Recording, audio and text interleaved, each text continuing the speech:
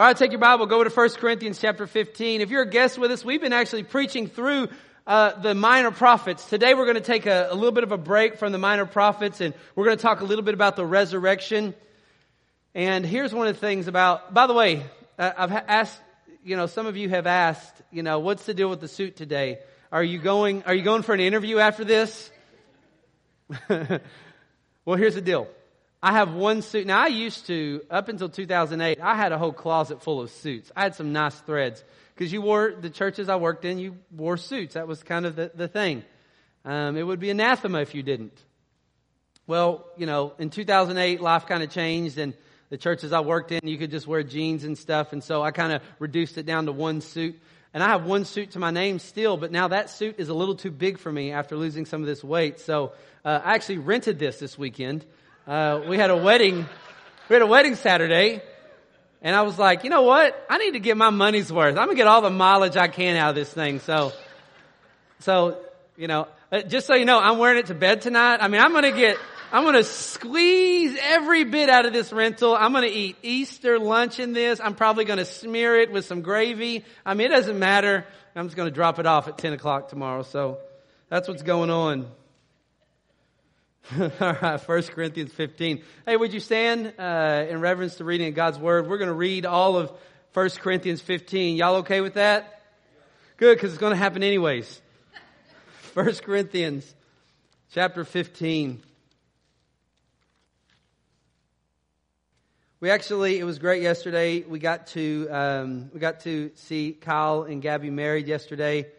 They both said yes, so that's always reassuring when you can leave the service like that. Everybody says yes. So thankful. I can tell you it was an emotional day because we were missing Carrie. And this is a special resurrection because this reminds me this morning, just thinking about Carrie, this reminds me that this isn't over, that we're going to resurrect, that we're going to see her. And right now her soul's with the Lord.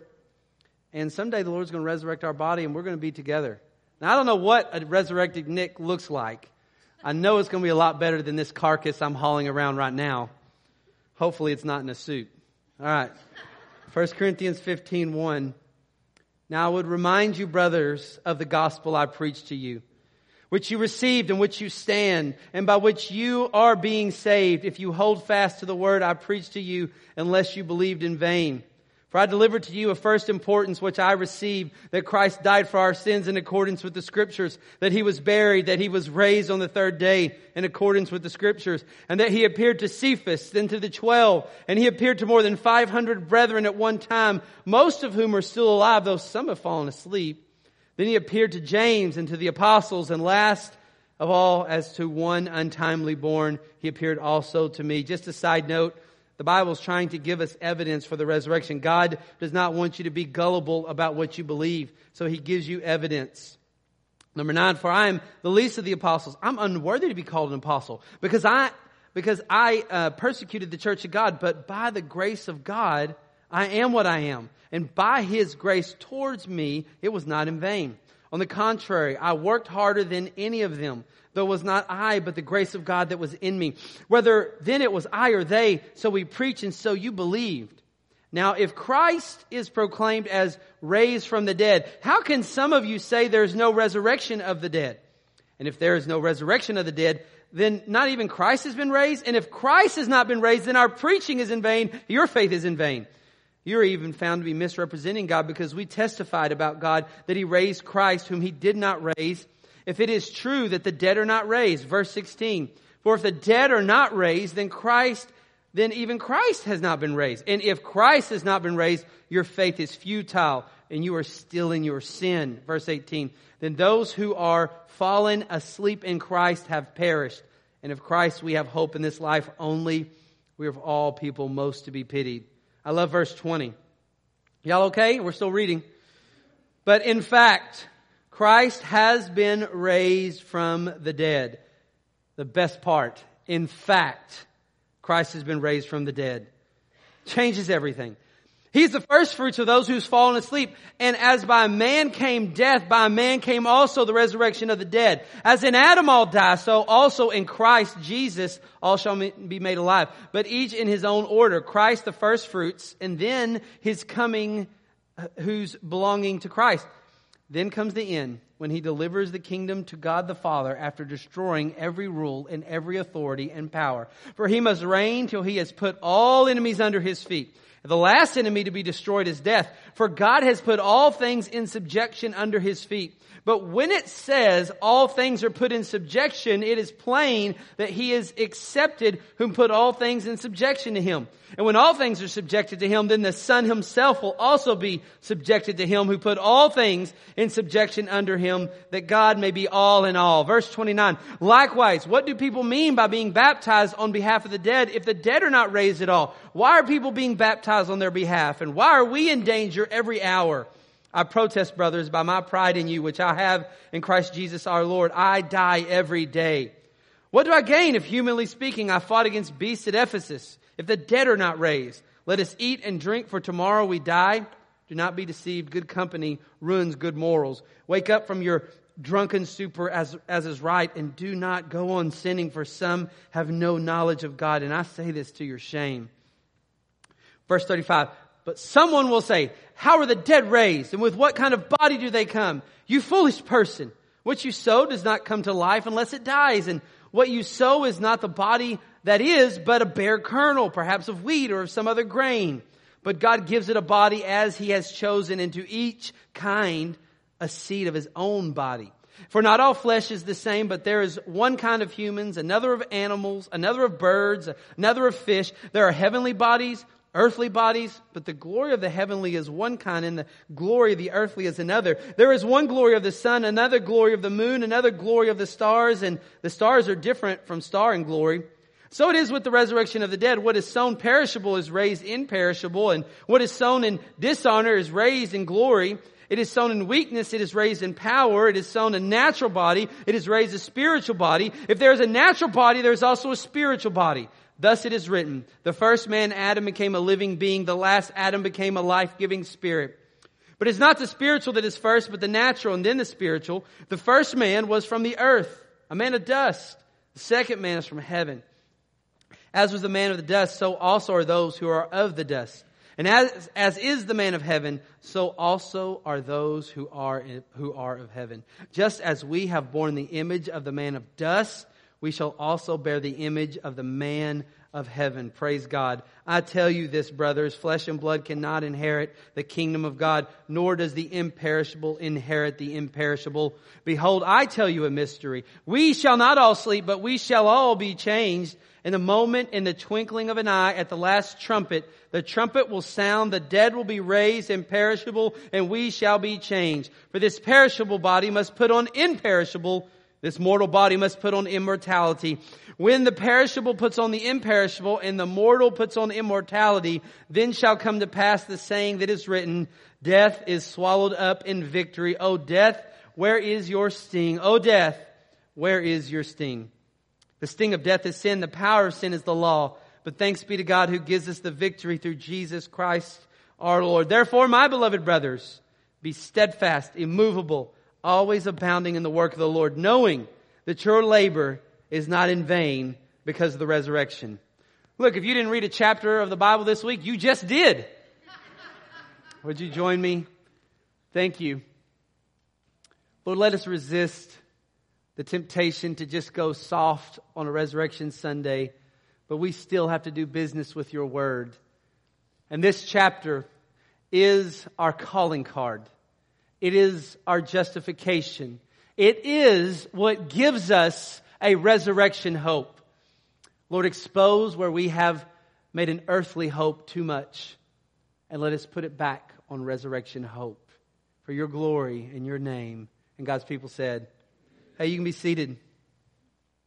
So the last couple of weeks in our Minor Prophet series, if you're a guest here, we've been talking about the difference between worldly repentance and godly repentance. So today we're going to take a little bit of a look at a difference between earthly hope and resurrection hope. Earthly hope and resurrection hope. And by the way, nothing wrong with earthly hope intrinsically. Nothing wrong with it. But here's the deal about earthly hope. It has no guarantee. It has no ultimate fulfillment. We have earthly hope in so many things, but we can never make any promises off that. So for instance, we all have hope. Like, we hope to get out of debt. Can I get an amen? I hope to get married. Well, I'm already married, but some of us still hope. I hope to have a better marriage. I hope to have kids. I hope to pay off my house. I hope my kids don't embarrass me someday by how they turn out. I hope I have grandkids. I hope I outlive my kids. Now, there's nothing wrong with earthly hope. This is example of earthly hope. Nothing wrong with it. Just don't make an idol out of it. But nothing wrong with. I mean, I want my kids to outlive me. Okay, I want that. Okay, but there's nothing wrong with having earthly hope. Nothing wrong with it. But here's the deal: if all we have is earthly hope, we will be disappointed. Because I can't make any promises. I can't. See, I can't make any promises that you may not get out of debt. You might not get married. You might not have a better marriage. You might not have children. You might not pay your house off. Your kids will definitely embarrass you, but we don't know what the end's going to turn out. You might not have grandkids, and your kids might not outlive you. But here's the difference. Resurrection hope, totally different. The resurrection makes guaranteed promises that we can put a stake in, that we can put an anchor in. Now, I'm not saying earthly hope is bad. I'm just saying it has no guarantee. It's not a place to ultimately put all of our joy. But where we want to put our joy is in what's called resurrection hope. And the resurrection hope, I see it all over chapter 15 of 1 Corinthians. Now, here's the deal. The resurrection is one of the most quantifiable things ever in history. I mean, outside of the Bible, there's so much evidence to substantiate it, but even in the Bible, I've seen sometimes where people will say, well, I'm not really sure that Jesus actually rose from the dead. Maybe it was just an imagination kind of thing. Maybe it was a hallucination. Maybe he really didn't die completely. This just seems kind of fantastic that someone would be dead 3 days and raised from the dead. But all over the scriptures, over 104 times the scriptures mention that he bodily rose from the dead. It makes promises. And I can tell you today, I'm a follower of Jesus not because of Jesus' great teachings, although I love him. I'm a follower of Jesus today not because of his miracles, but they helped to authenticate who he was. But I am ultimately a believer today because of the resurrection. If you walked in here today and you said, here's the evidence, and there is no resurrection of Jesus. He was a good man. He lived. He even said he was God, but he did not raise from the dead. Would it change me? Absolutely, it'd change me. I would resign today, take back this suit, okay? Never buy another suit again. And I would be off on my way doing something totally different from this. But that he rose from the dead, never to die again, you have to do something with that. So I would say this, what I love about chapter 15 is it starts to talk to us about real hope, about where you can actually put, not necessarily anything wrong with earthly hope. Those are all things that we want and desire.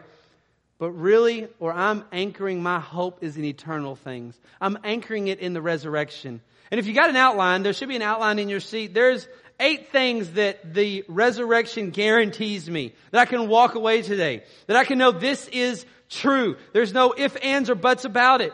Although I may hope to have some things in life, this is my real hope. This is where I'm putting everything. This is where I'm anchoring myself. First on your outline is faith. When I read this chapter, I see a guarantee because of the resurrection. I see a guaranteed hope. If you look at verse 17, he says this. He says, and if Christ has not been raised, your faith is futile. Now remember, he's trying to make a point here that if Christ didn't raise from the dead, all these things you're doing is futile. Because remember, in verse 20, the crux of it, but in fact, Christ has been raised from the what? Verse 20. The dead. So that's a known fact. So reaching back to verse 17 with verse 20 in mind, if Christ has not been raised, then your faith is futile, which the opposite of that would mean this. If Christ did raise, and in fact, he did in verse 20, that means your faith is not futile. That word futile means devoid of significance. See, for many of you in this church, most of us here today are followers of Jesus, been followers for a while, and your faith has required some things of you. I mean, if you're really in the faith, it requires some things of you. There's been a lot of sacrifice that you've made here. There's been a lot of involvement in church, financial giving. It has changed how you parent. It has changed even how you forgive your spouse. It is how you forgive others, even the spiritual disciplines. There's a lot of energy that you've poured out if you have faith in the resurrection of Jesus. And here's what happens sometimes. You pour out, you do. You're worshiping Him, spiritual disciplines, pouring out energy, serving other people. And sometimes you feel like, is all this effort worth it? Does it mean anything? Am I just spinning my wheels here? Not if you have resurrection hope. Resurrection hope, He says, your faith is not futile. What's done in Jesus is not futile. It's not devoid of significance. It has a guarantee. Everything that you're doing right now for the kingdom, every bit of disciple making that you do, it has an impact. You know what? Sometimes it's hard when you're trying to make disciples is you'll sometimes, if someone you've tried to make disciples with ends up kind of acting a fool. Does anybody know anything about acting like a fool? Okay? Like, people you may have poured your life into and you don't see an immediate payoff of that. Sometimes that could get you kind of down and discouraged. Well, that's because you kind of had an earthly hope, but a resurrection hope, totally different. You can know this, that all the faith, all the things that you've done, nothing has been futile to this point because He's resurrected. It's a guarantee. You'll be rewarded accordingly. You'll receive, well done, thy good and faithful servant. That's the guarantee. And not only that, but keep looking at verse 17, and this is number 2 on that outline. Sins forgiven. Like, the hope of the resurrection is my sins, not only is my faith not devoid of significance, my faith is not futile, but look in verse 17. If Christ is raised from the dead, which is true because He said that in verse 20, your faith is futile, but you are still in your sins. Now He says you're still in your sins because He's trying to make a case if you say that there's no resurrection. That's what the Corinthians were saying. But now in verse 20, he said, in fact, Christ has been raised from the dead, which means this, which means the opposite of you are still in your sins means you are not in your sins. If Christ is raised from the dead, that means we have hope in the resurrection that our sins can be forgiven. Sin is what separates us from God. Sin is what sends us to hell.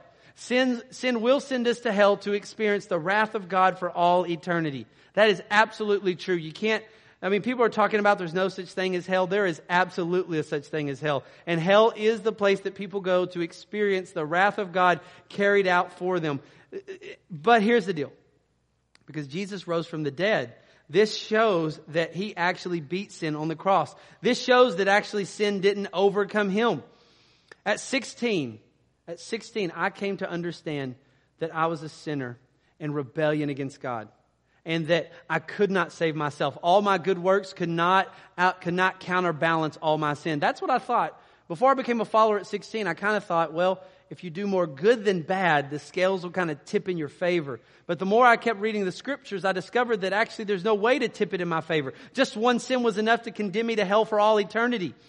And then I started reading the Bible, and I started to discover that what the resurrection tells me is that on the cross, Jesus absorbed the wrath of God in my place, and the resurrection is my receipt, my ticket to say, wait a minute, He's done with it. Sin didn't beat Him, He beat sin. He came back alive. Now, this is what I love about the resurrection. Not everything's going to go perfect in any of our lives. Honestly, if you live long enough and you start to see people get into old age, it starts to scare you a little bit, all right? Anybody been there? Like, you just see what's going on? If your hope is in that, not a great hope. Because I don't know what the future is going to look like. I don't know what disease, I don't know how aging is going to look, but I can tell you this. If my hope is put in resurrection hope, I can know this. Ultimately, my sins are forgiven. And ultimately in the end, if my sins are forgiven, I'm clear before the Lord. And I have access to the throne of God, and whatever happens to me, I win in the end. I'm not looking to go out early, but if I go out early, I'm okay. Okay? nothing's going to be too bad about that. I get to go to glory. This is why I still love Paul, where they were like, Paul, stop preaching Jesus or else we're going to beat you. Great. I get to suffer for his name. Oh, well, Paul, we're going to lock you up. Well, great. I'll tell everybody about Jesus. Or Paul, we're going to kill you. Well, great. I just get to be with Jesus. Like, you couldn't win with the guy. Why is that? Because he had resurrection hope. Knew his sins are forgiven. Hey, I will tell you this. One of the best things you can do today, if your sins are not forgiven, today is the day to call out to Christ. What better day to know the day that you put your stake in the ground and said, Jesus is my Lord and Savior. I'm repenting of my sinfulness. I'm turning from trusting that I can save myself to trusting that Christ can save me by His finished work on the cross. What better day than Easter? You know, it's great. I can't remember the day that I became a follower of Jesus. It was just a day of many days.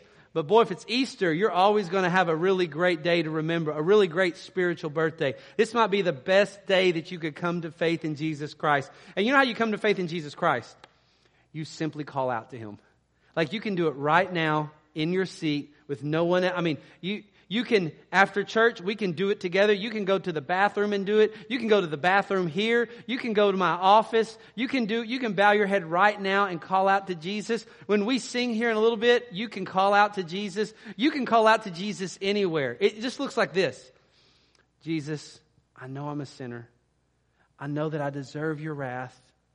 But Jesus died in my place to take away my sin. And I trust in you. I trust in that. I want to follow you.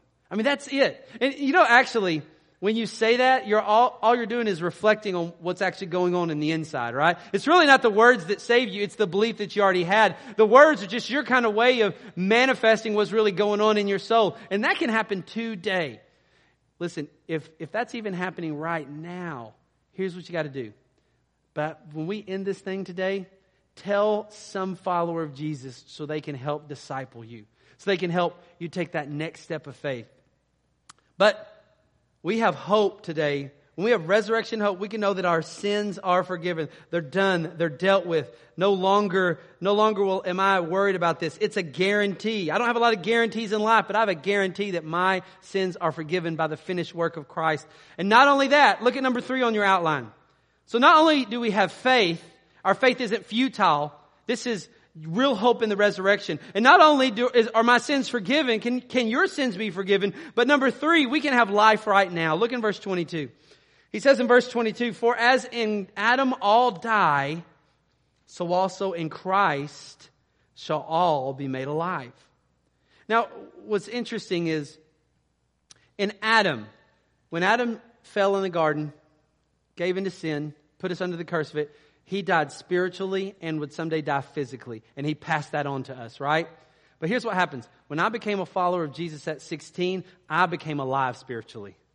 Not dead spiritually anymore to God. I'm alive to God now. And what's interesting about the early years of me becoming a follower of Jesus, I just thought salvation was just getting heaven someday. But it's that, but so much more. You can actually start living for God. You can be alive to God now through Jesus Christ. Resurrection hope gives us spiritual life right now, in the present. You don't have to wait till you get to heaven someday to start loving on Jesus and living for Him. It can happen right now. In fact, I would tell you this. What's a great evidence that you've come to faith in Jesus Christ is when you have a desire to live for Him right now. When I became a follower at 16, no one told me that Jesus is your Lord. They just said, ask Him as your Savior. And man, I was ready to do that. But something happened to me in the midst of that. Although no one pointed out to me that when you become a follower, the natural outflow is that He's Lord, He's King, you follow Him. I can remember getting home that night and thirsting for Him. I can remember just wanting more of Him. I can remember like I want to, like, what's next, Lord? Like, here am I. What do you want, Lord? That's a good evidence. If you're saying like, hey, Nick, I've called out to the Lord. How do I know that I've really had an honest, sincere heart about that? I would say this. Is there at least a desire for Him? If that desire is there, friend, that's great evidence. That means that you have life right now going on inside you. As in Adam all die, and Christ all shall be made alive. Now, this isn't just spiritual life, but also physically. Like physically, you may die, but we actually don't really die. We more graduate. We don't really die. We just graduate.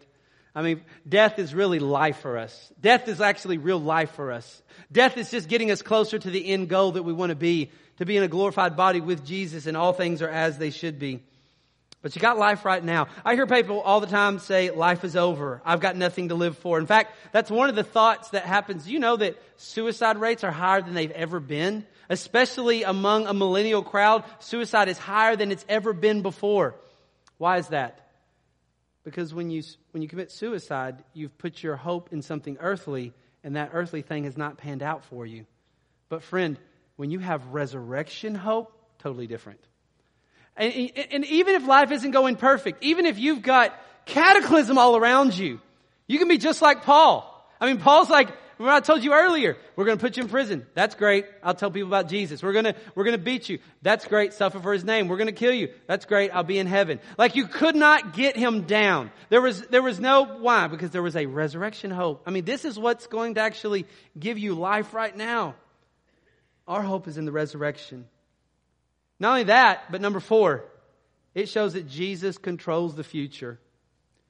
Verse 24 through 28, I love this. It's kind of confusing, but I'll explain a little bit of it. Are y'all still with me? Y'all okay? Look in verse 24. Then comes the end, when he delivers the kingdom. This is Jesus, delivers the kingdom to God the Father after destroying every rule and every authority and power. Just so you know, Jesus broke the back of sin, but he's still dealing with the final rebellion of it on our earth. Sin is still, the residue of it is still floating around. He is ultimately going to rule and reign over it and deliver the kingdom right back to the Father. Look in verse 25. For he must reign, Jesus, till he has put all enemies under his feet. The last enemy to be destroyed is death. That's the final residue of sin. For God has put all things in subjection under his feet, Jesus. But when it says all things are in subjection, it is plain that he is accepted who put all things in subjection under him. That's verse 27, saying God put these things in subjection to Christ. As a result of his resurrection, these things are in subjection to him. And he is ultimately going to do away with the curse of sin, fall, death. He's going to put away of it all. Verse 28, and when all things are subject to him, Jesus, then the Son himself will also be subject to him, the Father, who put all things in subjection under him, that God may be all in all. I want you to notice something really big about 24 through 28, just so you know. If Jesus is delivering everything up to the Father, that must mean that Jesus is in control of what's going on. This means, you ever notice that we have so much earthly hope in the future? Like, we hope that we're not going to be put in an old folks home, all right? Or we hope that we're going to have enough retirement to make it. Or we hope that we just will have retirement, right? Or we hope in all these things for the future. We hope that our country is safe in the future. We hope that this will be a great place for our grandkids. We put our hope in so many things. I'm not saying that's bad, but I will say this. That earthly hope might disappoint. I can't promise you. I can't promise you the next presidency is going to change anything, is going to make us closer to what God wants us to look like. I can't promise anything like that. But I can promise this, that the future is completely in Jesus' hands. And that you don't have to worry about tomorrow. I mean, be aware with what's happening on, but you don't have to twiddle your thumbs, and neither is God, about what's going to happen with the rest of life from here. He has complete control of the future. In a minute, the younger kids are going to come in here and they're going to sing a song. Because he lives. Y'all know that hymn, Because He Lives? I love one part of that hymn. Because I know he holds the future, and life is worth the living just because he lives. His resurrection in this text shows that he is over all, control of all, bringing everything to his glory, delivering it up to the Father. Everything is in subjection to him. He is taking care of the final residue of the curse of the fall on the earth. And he controls the future completely. You don't have to be worried about your future. Your future may seem helpless, but your future is not hopeless. And the worst thing that can happen to any of us would be that we would die. And we'll be okay at that point. We'll be with Jesus. We'll be with him. Now, I know it's kind of hard because we're so tied to this body, but God's got something better for us. Number 5 on your outline. It helps us to fight against sin. I love this next part. Look in verse 34 of this passage. Here's another hope. Here's another guarantee. We're guaranteed that our faith is not futile. We're guaranteed that our sins are forgiven. We're guaranteed that we have life right now. We are guaranteed that Jesus controls the future because of the resurrection. And we are guaranteed that we can fight against sin. Look in verse 34. He says, wake up from your drunken stupor, as is right, and do not go on sinning. Now, interesting, these Corinthians were not having faith in the resurrection, and because they weren't putting their hope in the resurrection, it had led to a lifestyle of sinfulness. And one of the things that happens is they were in drunkenness. And just a side note, I just don't think because I'm like, in a suit and I look like a Baptist preacher that you can't ever drink alcohol. But I'm telling you this, I know this. When a person gets into drunkenness, it's because they have their hope in something earthly, and that earthly thing has disappointed them, and this is the only thing that seems to solve or salve the moment, but it never lasts because the next day they got to have it again. Resurrection hope will help you with that. Resurrection hope, you put your hope not on earthly things, but on heavenly things. And one of the things you can do is you can fight against sin. It says this, wake up from your drunken stupor as is right and do not go on sinning. So it's more than just alcohol. It's all of life. You ever felt like sin has such a grip on you? You ever feel like you just keep giving into that temptation even more? What is one of the things that you'll need? Putting a firm footing in resurrection hope. This is how I can fight sin. When I'm battling with sin in my own life, one of the things I tell myself that I'll say, Nick, and then Nick says, yes. We have this conversation out loud so everybody can think I'm crazy. Actually, I do say that to my soul sometime. I'll say, soul, come on. You know better than that. Come on. Jesus is resurrected from the dead. You know that this sin has no power over you. You know the only power this sin has over you is the power that you give it. But this sin is a toothless monster. Now this sin comes around and still frightens you, but it's just gnawing on you with those gums, right? It's really not making any traction. You can say no to sin and say yes to God, Nick. You can do this. Soul, you can do this because your hope is in the resurrection, not even in your own intrinsic power. Jesus has overcome this. You see what I'm talking about here? Resurrection hope. You can fight against sin because of it. I mean, if you feel like, you know this. If you've ever been so addicted to a sin, you just wake up each day and you are scared. You ever been there? Just scared by the grip of what sin has in your life? Resurrection hope, friend. I mean, start going back to chapter 15 and start realizing that I am dead to sin and alive to God. I just got to reconcile it. I've just got to compute it in my mind. Number 6, that's a guarantee that you can fight sin. You can say no to sin and yes to God. Number 6, we have a responsibility to tell the gospel to the lost. We have a responsibility. Look at verse 34. So he'd already said to them in verse 34, wake up from your drunken stupor, as is right. Do not go on sinning. So there's a guarantee of the resurrection. We can fight against sin. And then he says this, for some have no knowledge of God. And I say this to your shame. You know what's interesting? Years ago, by the way, I can learn something from anybody. I'd say this. Some of the people that I learn the most from are people who are new to the faith. Those are the people I learn from the most. Because it tends to be people like me who've been a follower of Jesus for 24 years. We do these stupid things where we think that knowledge is equal to godliness. And because I already know something, it just becomes old to me. Yeah, I've heard that treat before. You're like, yeah, I know that. But then you see a new believer and they'll say whoa, I can say no to sin and yes to God. It's revolutionary to their soul. It actually brings me back to the basics. Sometimes I just need to be brought back to the basics. One time this new follower of Christ, he'd just become a follower.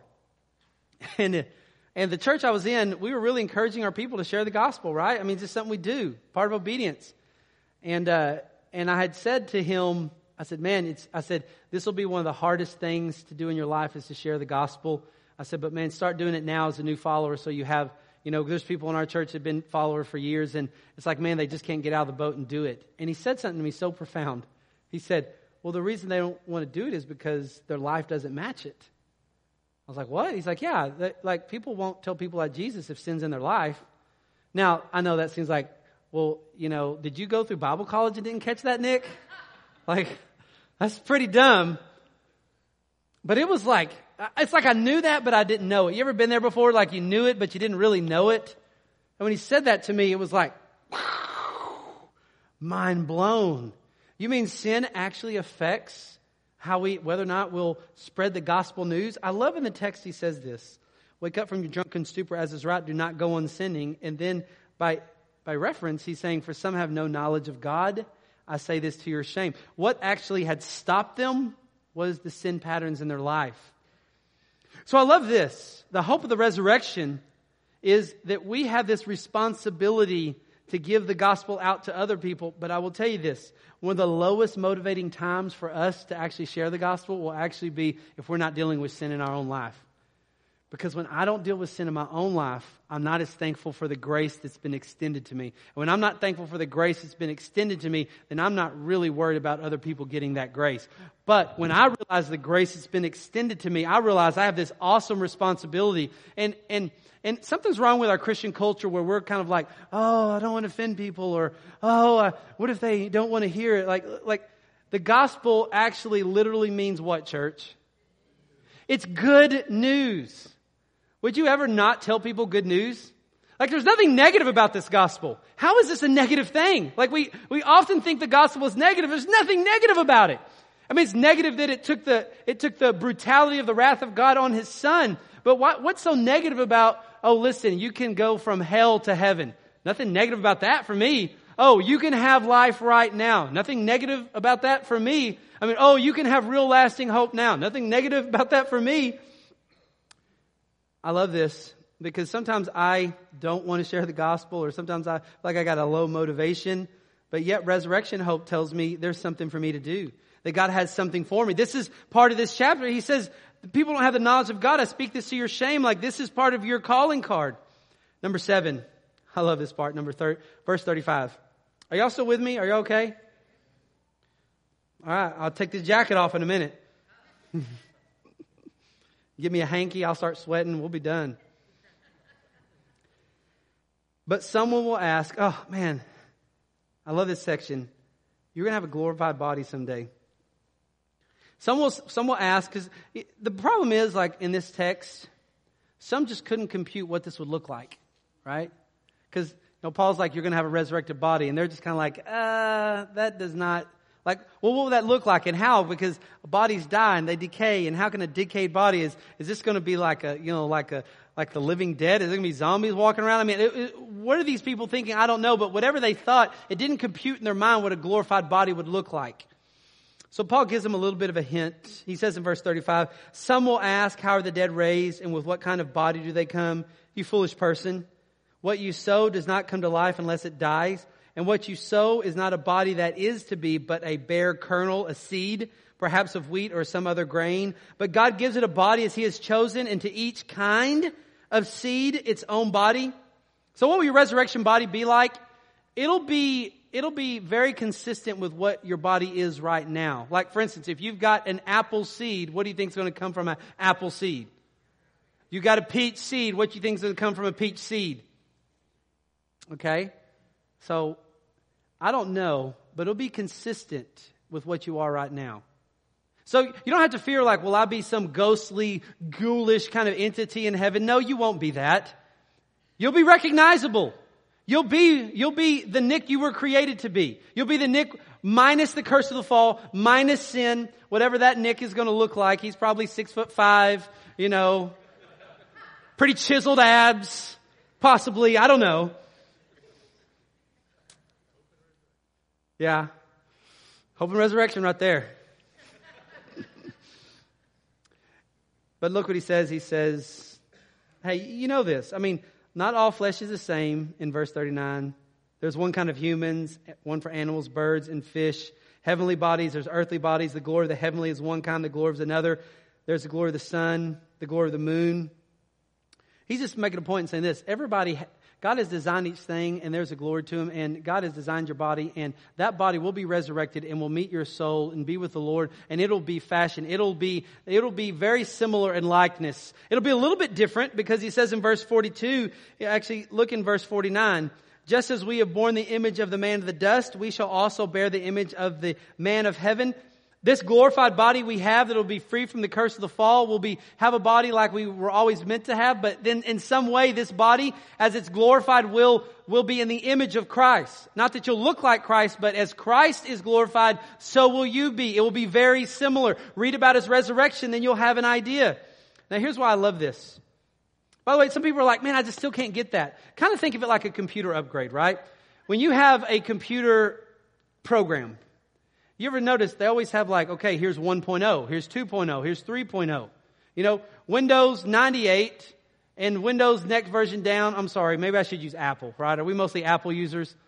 Each version, no. Okay, we're PC. I knew y'all weren't right with Jesus. Doesn't matter. Every time they give you an update, it's a little different, but it's still the same seed. It's still the same program. Some new features, some new upgrades, but it's still familiar. What will your glorified body? Oh, it's going to have some upgrades, my friend. But it's still going to be familiar to what it was. Now, between all that, I don't know, but Scripture's given us enough that we need to have hope in the resurrection. And one of the hopes of the resurrection is the glorified body. And I'm so excited about this because all of us, I'll do this. If you ever just can't go to sleep at night, turn on your TV. And almost every commercial is about, hey, we got this cream, we got this pill, we got this leaf, we've got this oil that we've gone to the top of a volcano in Hawaii, and we've vaporized the fumes from Mount Kilimanjaro. And if you'll just swallow this, you'll live an extra 30 years and have no wrinkles, right? There's like all these promises, earthly hope promises, right? And we're hoping like if I swallow enough of these, I'm just going to live it out well to the end. And probably not going to happen, right? Someone's making a lot of money off of us. But I'll tell you this, when your hope's in the resurrection, totally different. Totally different. Like you are going to be okay. And although your body is wasting and wearing away, and someday a doctor's going to come in with a white coat and he's going to give you bad news. But in the end, that won't hurt you. That won't get you down. That won't ultimately strip you. Now, if you put all your earthly hope in what happens to your body, yeah, it's going to strip you. But man, if you have resurrection hope, you're just going to look forward to that glorious day. And even the pain that you're going through today, all the pain that you go through today is just to help you to say, you know what, I'm so thankful that someday this pain won't be here anymore. That's resurrection hope. It's a guaranteed hope. And number 8, and I know y'all are so sad this is almost over. Verse 58. Our labor is not in vain. Therefore, my beloved brothers, another guarantee of the resurrection hope. Therefore, my beloved brothers. Remember, he'd just gone on talking about the resurrection. This whole chapter about the resurrection. And look how he ends it, brethren. Therefore, my beloved brothers, be steadfast, immovable, always abounding in the work of the Lord, knowing that your labor is not in vain. Listen, I've been a follower of Jesus for 24 years now. I get tired sometimes. I've been in pastoral ministry a while. Get tired. Try to make disciples. Get tired. Get tired. You know, get tired? Yeah. It's not easy. I mean, if someone tells you being a Christian is an easy life, they lied to you, all right? Please don't go around telling people like, oh, become a Christian. Your life will just be so much better. Like, no, it's going to be hard. It's going to be good. You can have like real godly hope, but it's not going to be easy. This is why I love this verse, because every time I feel like I'm too tired to fight sin, I'm too tired to serve, I'm too tired to put the kingdom first, I'm too tired to keep pressing on, too tired to forgive, too tired to keep reaching out for relationships. You ever notice this, how hard it is to keep reaching out in a relationship? You ever notice that like when that like if you hang around people long enough, like someone probably sins against each other, and that like you have to go and like have hard conversations and repent of your sin, and like all these hard things. Like sometimes like in your flesh, you just want to give up and go find some cave. I mean, I realize sometimes these desert monks in the early parts of Christianity, I realize now why. I don't know if they were so pious and godly. They probably just want to get away from people. They'd haul up in these caves and just read their Bible, and that's it. Everybody thought they were real godly. I don't know about that. I think they just didn't like people. They got tired of it. They kind of felt like their labor was in vain, probably. But this is why I love the resurrection. Because I have a guaranteed hope that all the efforts I'm making, every bit of disciple-making energy that's being wrung out for the kingdom, it's good. And that God looks on it and He smiles on it. And that my labor is not in vain. Everything I'm doing for the kingdom, everything you're doing for the kingdom is not in vain. Mama, when you got up this morning, and I should say husband, because y'all are servant husbands, right? As you helped with your kids, as you got them ready, as you got here to church, it's hard, isn't it? I mean, it's hard. But all your labor is not in vain in the Lord. Everything you're doing is not in vain in the Lord. So with this in mind, I'd say this. We have a resurrection hope today. Not an earthly hope, but a resurrection hope that guarantees that our faith is not futile. Our sins are forgiven. We have real life right now. Jesus is control. We can fight against sin. That we have the responsibility to share the gospel. That we will ultimately be a glorified body as all things should be. And everything we're doing for the kingdom is not in vain. That is 1 Corinthians 15, resurrection hope in our life. And I hope you have that too. Would you do this? Would you just bow your head and pray with me? As you bow your head, if you're here and you're without Christ, if you're here and if I were to ask you the question, if you were to die today and stand before the Lord and He were to say, why should I let you into my heaven? And you don't have an answer for that. You don't even know what that would look like. You've never heard of the grace of Jesus Christ to forgive your sins. Friend, I would encourage you to do this. Today, would you come talk to me? I've got scores of people in this church that I would love to match you up with and let them share with you the message of the gospel. Here's what we're going to do in a minute. We're going to take communion. We're going to pray. We're going to take communion. And if you're a follower of Jesus, take this communion with us. If you're a repenting believer, take this communion with us. If you're not a follower of Jesus, the communion's not for you. But I will tell you this, even right now as we pray, you can call out to Jesus, then take communion with us. Communion is just, there's nothing intrinsically magical about the actual communion we're taking. It's to remind us of what Jesus has done for us. It's to remind us of the resurrection. Would you pray with me? Lord, thank you for a chance for your people to think deeply on the resurrection, to put our hope in what the resurrection tells us happens in our life now. If there's someone here without the hope of the resurrection, someone who's never become a follower, right now, Jesus, what you did for me at 16, would you do for that person at 16? What you did for me at 16, will you do for that person who's 18? What you did for me, will you do for her? What you did for me, will you do for him? Lord, let that person and these people right now call out to you in faith. Lord, let them tell another follower so they can start being discipled to follow you. For the rest of us, as we take communion, we need this. We need a reminder. We get bogged down so much by things that are so non-essential to glorifying you. We just need to refresh our soul for a second. Let us put our hope not in the things of the earth. Deliver us from that. But let us ultimately put our hope in what the resurrection has promised us. Would you do it for your kingdom and for your renown and for your name?